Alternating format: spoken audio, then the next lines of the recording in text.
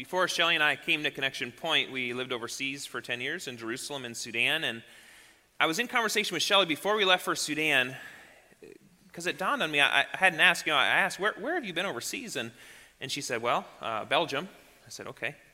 And I just thought, Sudan will be an interesting place. If you've never been to a third world country, and now you're going to go live there, there's some things we'll have to kind of figure out as we go. And I had been to a couple of third world countries, but even in those visits, as we landed in Sudan and start to try to communicate, you've got to learn new languages, you've got to learn new customs, you've got to learn new ways of life. And what happens is you experience a bit of a culture shock, they call it. And so the way you overcome that is then you start to embrace the place you live. You start to learn the new languages. You start to figure out the new customs, and you just start to make those things a part of your life. And what's interesting as a pastor, as I've looked at people that step into a church place, and especially if they've come from an unchurched background, like it's just kind of unfamiliar to them, and we live in a community where that's the case for lots of people. And so we have this awesome opportunity to help people understand this life of following Jesus and the culture that's a part of that. But that also includes learning kind of new language. I was thinking about how weird would it be to walk up to somebody in Walmart, again, out of context, and ask them, have you been washed in the blood of the Lamb? If you don't know Christian culture at all, be like, no, I hope not. Laundry aisles, aisle 10, if you need some help in that department. Kids, stay close to me, we're leaving, that would be weird, right? I'm like, you've got to learn new language. Like, that's an incredible term as it relates to biblical knowledge, but there's a context there. So as new believers come into the church, then there's a bit of a culture shock that happens. And so then there's things that you need to learn about, new customs, baptism and communion and things like prayer. And so the message today, as we head into a message on prayer, if you're new to church, this is a great opportunity for you to learn what's really valuable, a thing that it should be important to your life, prayer and Bible reading. These things help sustain you. But maybe you've been in church for a long time. But maybe your prayer life is not where it should be. And so we revisit these scriptures to say, how are you doing in prayer? It's really, really important. And so that's where we're going to head today. So if you have your Bibles, hey, I hope you do. I hope you've got a Bible with you. We want people in God's Word, really important, God's instruction book. So if you don't have a Bible with you, they're underneath the seat in front of you. You're welcome to grab one of those and follow along as we head into Luke chapter 11. So we've been in this series in Luke, and so we're just continuing to study the teachings of Jesus. And I'm going to invite you to stand for the reading of God's Word today. We stand simply out of reverence for the fact that God gave His Word to us, and we don't take that lightly. We're so thankful that we've got these words to live by. And we're going to be in Luke chapter 11, verses 1 through 4. This is now Jesus was praying in a certain place. And when he finished, one of his disciples said to him, Lord, teach us to pray, as John taught his disciples. And he said to them, when you pray, say, Father, hallowed be your name. Your kingdom come. Give us each day our daily bread, and forgive us our sins, for we ourselves forgive everyone who is indebted to us. And lead us not into temptation. These are the very words of God. You may be seated this morning. We left off a couple of weeks ago in Luke, and we talked about this passage where Jesus had been invited into the home of Mary and Martha. And as Jesus was teaching, Mary, one of the sisters, was sitting at the feet of Jesus, and Martha was busy serving everybody. And so she comes and tells Jesus, Jesus, tell my sister to help me. I won't get into that too much. I just think it's interesting. Don't we approach Jesus sometimes like telling him what to do? Let me just say, so that's not the sermon today, but let's be careful of that. Anyway, Jesus should be telling us what to do. So as we look at this passage, and so Jesus, his loving response is, Martha, Martha, you're so anxious about so many things.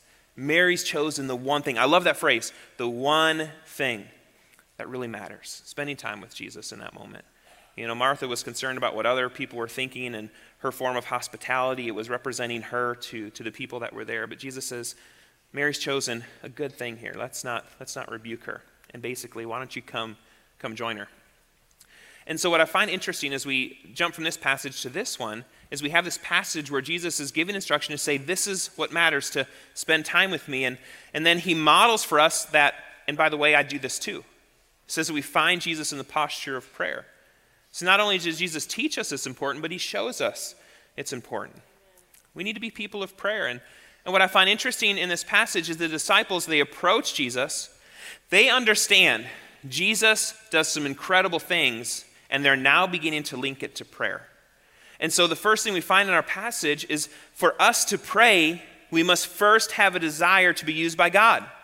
I really think that's why the disciples approached Jesus asking him, teach us how to pray. They wanted to be used by God in some extraordinary ways. If you head back to Luke chapter 9, we were there a little while ago, and Jesus takes Peter and James and John up to a mountain. It's called the Mount of Transfiguration. Jesus is transfigured. He's shown in all his brilliance and glory. The disciples see him talking with Moses and Elijah, and Peter says, Jesus, this is awesome. I know you've been talking about, dying daily, but why don't we just stay up here on the mountain? This is incredible. Let's pitch some tents. We don't need to go back down to the valley. And does Jesus say, you're right. That's what we should do. We should just stay up here. Is that what he does? No way. He heads back in the valley because Jesus says, you get to witness my glory so that you can go and take me and do incredible things in my name. So they head back down into the valley. They encounter this dad who's got a demon-possessed son. And the dad approaches and says, Jesus, I've asked your disciples to help me. They couldn't do anything to heal my son. Can you do something? And Jesus says, absolutely. He heals the son. And what you find, not in Luke's account, but Mark's account. So we've got Matthew, Mark, Luke, and John, New Testament books of the Bible that talk about Jesus. And some of these have corollary accounts of the same episode. And so what we find in Mark's gospel is after Jesus does this, the disciples ask Jesus, why could we not cast him out? Why could we not do what you did, Jesus? That's what they're asking. And we find in Mark chapter 9, it says, this kind cannot be driven out by anything but prayer. So there was power in the prayer life of Jesus. And what we find then, here a couple of episodes later, we're in Luke chapter 11, the disciples approach Jesus to say, Jesus, teach us how to pray. And that's why I really believe that if you want to have a prayer life, you first must have a desire to be used by God. Otherwise, what are you praying for? If we're just praying for ourselves for things, not to say God won't grant those prayers, but I think God wants us to do so much more. You have been invited to an incredible life. You are important in the kingdom of God. God wants to use you in incredible ways, but you first need to receive that invitation and say, okay, God, I want to be used by you. Help me to pray like you pray so that I can be used effectively in your name. It all stems from there. So do you have a heart to be used by God? If so, you can have an incredible prayer life. Because if you don't have a desire to be used by God, here's what I'm convinced of. Even if you commit to a good prayer life for like a month, maybe 2 months, eventually you stop praying because you don't have a real good reason to keep praying. But if you're being used by God day in and day out, you realize, God, I need to be with you. Otherwise, I can't live this life on my own. So to pray, you must have a desire to be used by God. But then Jesus teaches the disciples how to pray. And where does he start? He starts with realignment. So to pray, we must realign with God. That's the first part of the prayer. Jesus says, here's what you say. Here's how you pray. You say, Father, hallowed be your name. Your kingdom come. There's 3 parts there. But it's all about realigning ourselves with God. And what we find is then on the back end, then there's results. So I think too often we fall into the default of we're praying for the results. God, I need food on the table. God, I need clothes on my back. God, I need a roof over my head. And so we just start there in the results, but we forget the realignment piece. And that realignment piece is really, really important. So what I want you to understand this morning is realignment leads to results. So what does realignment lead to? Man, you've got to get a hold of that this morning from this prayer. It's really, really important. So we've got to start with realignment. And how does it start? Father. The word Abba. At the time that Jesus is giving this teaching on prayer to the disciples, there was 18 prayers in common. And there was different introductions for each one of those. You could open with God, of Abraham, Isaac, and Joseph. So they could start there. Or you could start with Holy One. You could start with Father. That was an option. And so of all the different introductions, Jesus chooses Father. And it's interesting because in the Old Testament, God is referred to as like a father. But now in this prayer, Jesus just says Father, Abba. The best translation we probably have of Abba would be both Father or dad or daddy. That it's both one of reverence, but also one of real closeness. So when Jesus is praying, he's praying to a Father who's close. He's praying to a Father who's good. I was thinking about Jesus. He opens the prayer in this way. And I know some people that have really struggled with God as Father, because unfortunately their earthly father wasn't a real great role model of what that should look like. But could I encourage you this morning, instead of approaching God with what your view of a father is, why don't you allow God to define what father is? That's really what we need to do. And the best way for us to understand when Jesus says Abba, when he's saying pray to Father, how do we interpret that? The best way to interpret Scripture is through Scripture. Jump ahead to Luke chapter 15, parable of the prodigal son. Jesus talks about an incredible father. That's his definition of father, one who's caring, one who's forgiving, one who's compassionate. This is the Father Jesus has in view. And the reason that we need to realign with God as our good Father is if we don't believe he's good, it's hard for us to believe he's going to follow through with good gifts. But he will. So we start with Father, and then where do we go? Hallowed be your name. What we're really saying there is, God, we know that your name is holy. You make your name holy, and I need to be holy. What we're praying is, God, sanctify your name in me. Glorify your name in me. Let me glorify your name today. That's what we're praying. And how do we glorify God's name? Through obedience. So what we're praying is, God, help me be obedient to your word, and as I do that, I know that your name is glorified. But what I'm saying in that context is God's name is at stake in you. That's weighty. God's name is at stake in us, the way that we represent him, and we can't take that lightly. That's why we talk about being good neighbors. Your neighbor, if they have no other witness in their life, their only representation of God is you. How are you living out God-like qualities? The good news is this: the reason we pray, God, glorify your name in me, is because you can't do that on your own. You don't stand a chance. So we ask God, Holy Spirit, help me to live like you, because I know I'm shining you to others around me. So it's not up to you, it's up to God, but you've got to commit to God in prayer for it to be up to him. So God, I know that you're good. I want to be good. I want your name to be glorified in me. And I want you to know God answers those prayers. And I was reflecting on this message. I always work on messages a couple of weeks in advance so I can just kind of sit in them for a while. And I had gone through Sam's Club. So this was my reflection on this point of God's name's at stake in us. So Shelly and I married at 22 years old. And by my mid-20s, I like going to Sam's Club. I mean, Sam's Club. Who wants tortilla chips when you can have tortilla chips, right? Like, what an awesome store.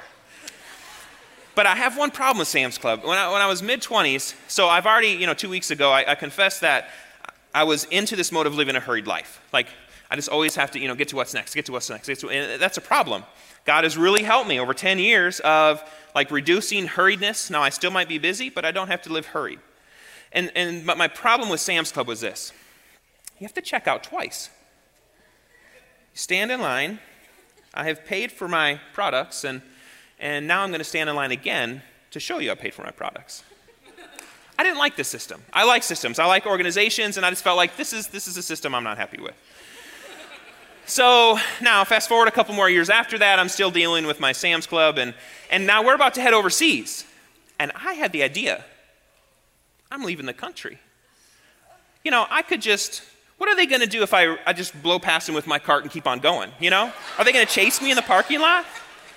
Even if they do, what are they going to do? Put me on Sam's Club probation? I mean, if I'm leaving the country, I could, my name will be cleared by the time I get back. So I run this idea past Shelly. And so husbands, I always encourage you, run all ideas by your wives. Part of the reason we get married is because we have ideas that really shouldn't be fulfilled. So I tell Shelly, this is my idea. And part of that is I need her help, because I'm going to be running out to somewhere. She's got to be the getaway vehicle, I'm sure you realize that Shelly was not in favor of this idea. She saved me from, walking through with that plan. God's name was at stake in me, if I'm honest with myself. And that's obviously part of the reason that blowing past somebody and, somebody realizes that, you're about to go overseas so you can share Jesus with others there. Like, that's not a real great witness, So I didn't follow through with that plan. But so my reflection was this. 2 weeks ago, I stand in line and check out and stand in line number 2 to show my receipt. And it didn't bother me. I've been praying these prayers for quite some time now. And my reflection was this. You're not going to probably have an overnight answer to, like you pray, God be glorified in me, and now God is glorified in you every day. No, it's an everyday prayer. But what my reflection was this, is it didn't even bother me. Like I was standing in that line and was glad to greet Brenda and ask how her day was, and I'm sure people give her a hard time. I would have, some years ago. And so I was glad to bless her that day and encourage her. I didn't think anything about it. But that wasn't something that happened overnight. What my reflection was, after a decade of praying these kind of prayers, you wake up one morning and you're a different person. God's name can be glorified in you. But you've got to start by praying and asking, God, glorify your name in me. Hallowed be your name. Sanctify your name in me so that you might be glorified in this world. And where does he go next? Your kingdom come. So what is God's kingdom? God's kingdom is anywhere his rule and reign is established. So where God rules, his kingdom is. Which also means where he doesn't rule, his kingdom is not. And that's why there's an invitation. Because we're saying, God, anywhere in my life that you don't rule, come in and take over. Lead me today. I need you to allow your kingdom to rule in my life. And then you can extend that prayer out. I always do. God, I just pray that you would take over in the lives of my neighbors. Your kingdom come into my neighbor's life. Your kingdom come into my coworkers, my colleagues' life. So we can extend that prayer out. So for us to have effective prayers, we first have to realign with God. So start there. In your prayer life, start by realigning with God. And then where do you go? As you pray, then you get to experience the extraordinary. That's the awesome thing about prayer. That as you approach God saying, God, I want to be used by you. God, I'm going to realign with you. Then you get these extraordinary results summarized in provision, forgiveness, and deliverance. If you're in need of provision this morning, realign yourself with God. If you're in need of forgiveness this morning, realign yourself with God. If you're in need of deliverance this morning, realign yourself with God. That we pray this prayer, God, give us today our daily bread. And what we're praying in that prayer is we're asking God, God, provide for me today bread that doesn't run out. That's what we're asking.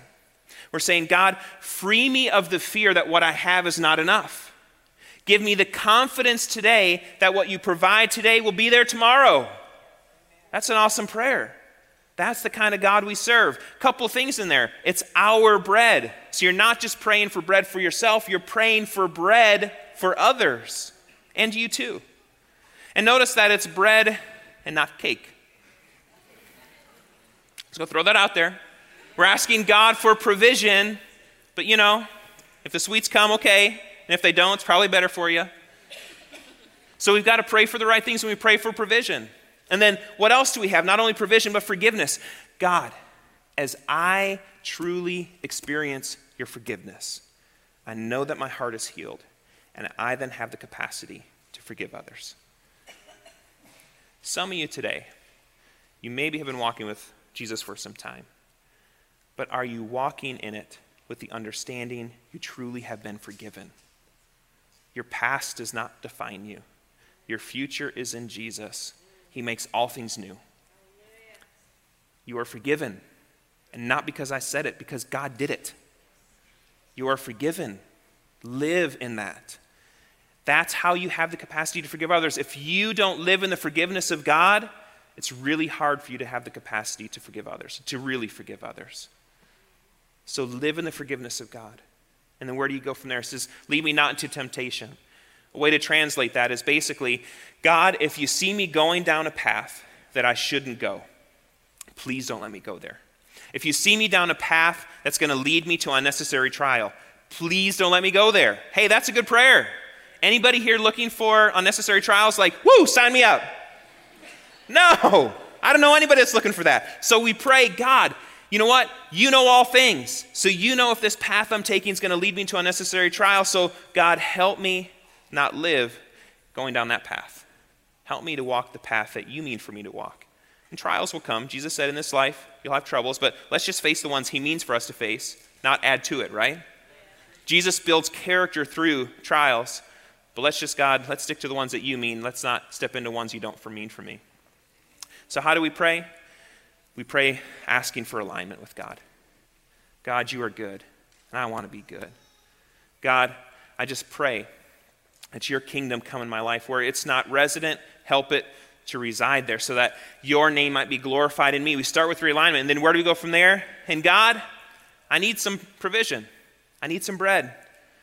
And I know that you can free me of the fear of not having enough and that I can have confidence it'll be there tomorrow too. And God, just help me live in your forgiveness so I can forgive others too. And Lord, help me not walk down a path that's going to lead me to unnecessary trial. That's our prayer. That's the prayer that Jesus models for us. And so what we'd like to do this morning is not just talk about prayer. I think we should pray. Because as we pray, we get to experience the extraordinary. And so let's not just talk about it. Let's take a few minutes. We're just going to close today by taking a few minutes for prayer. Because here's my hope.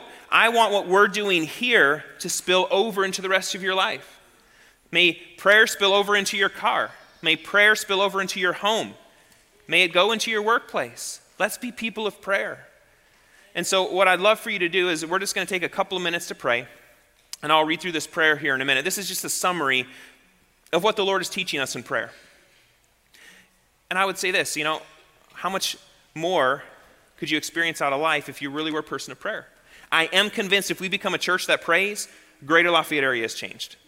That's just what happens. God works through prayer, and he invites us to be a part of that process.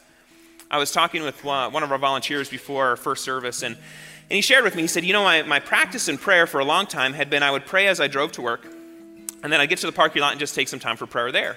But what I realized was I was very distracted in that space, that people would say hi to me as they're going into work. And so what I've done in the last couple of weeks is I wake up 30 minutes earlier, and I have a dedicated time for prayer.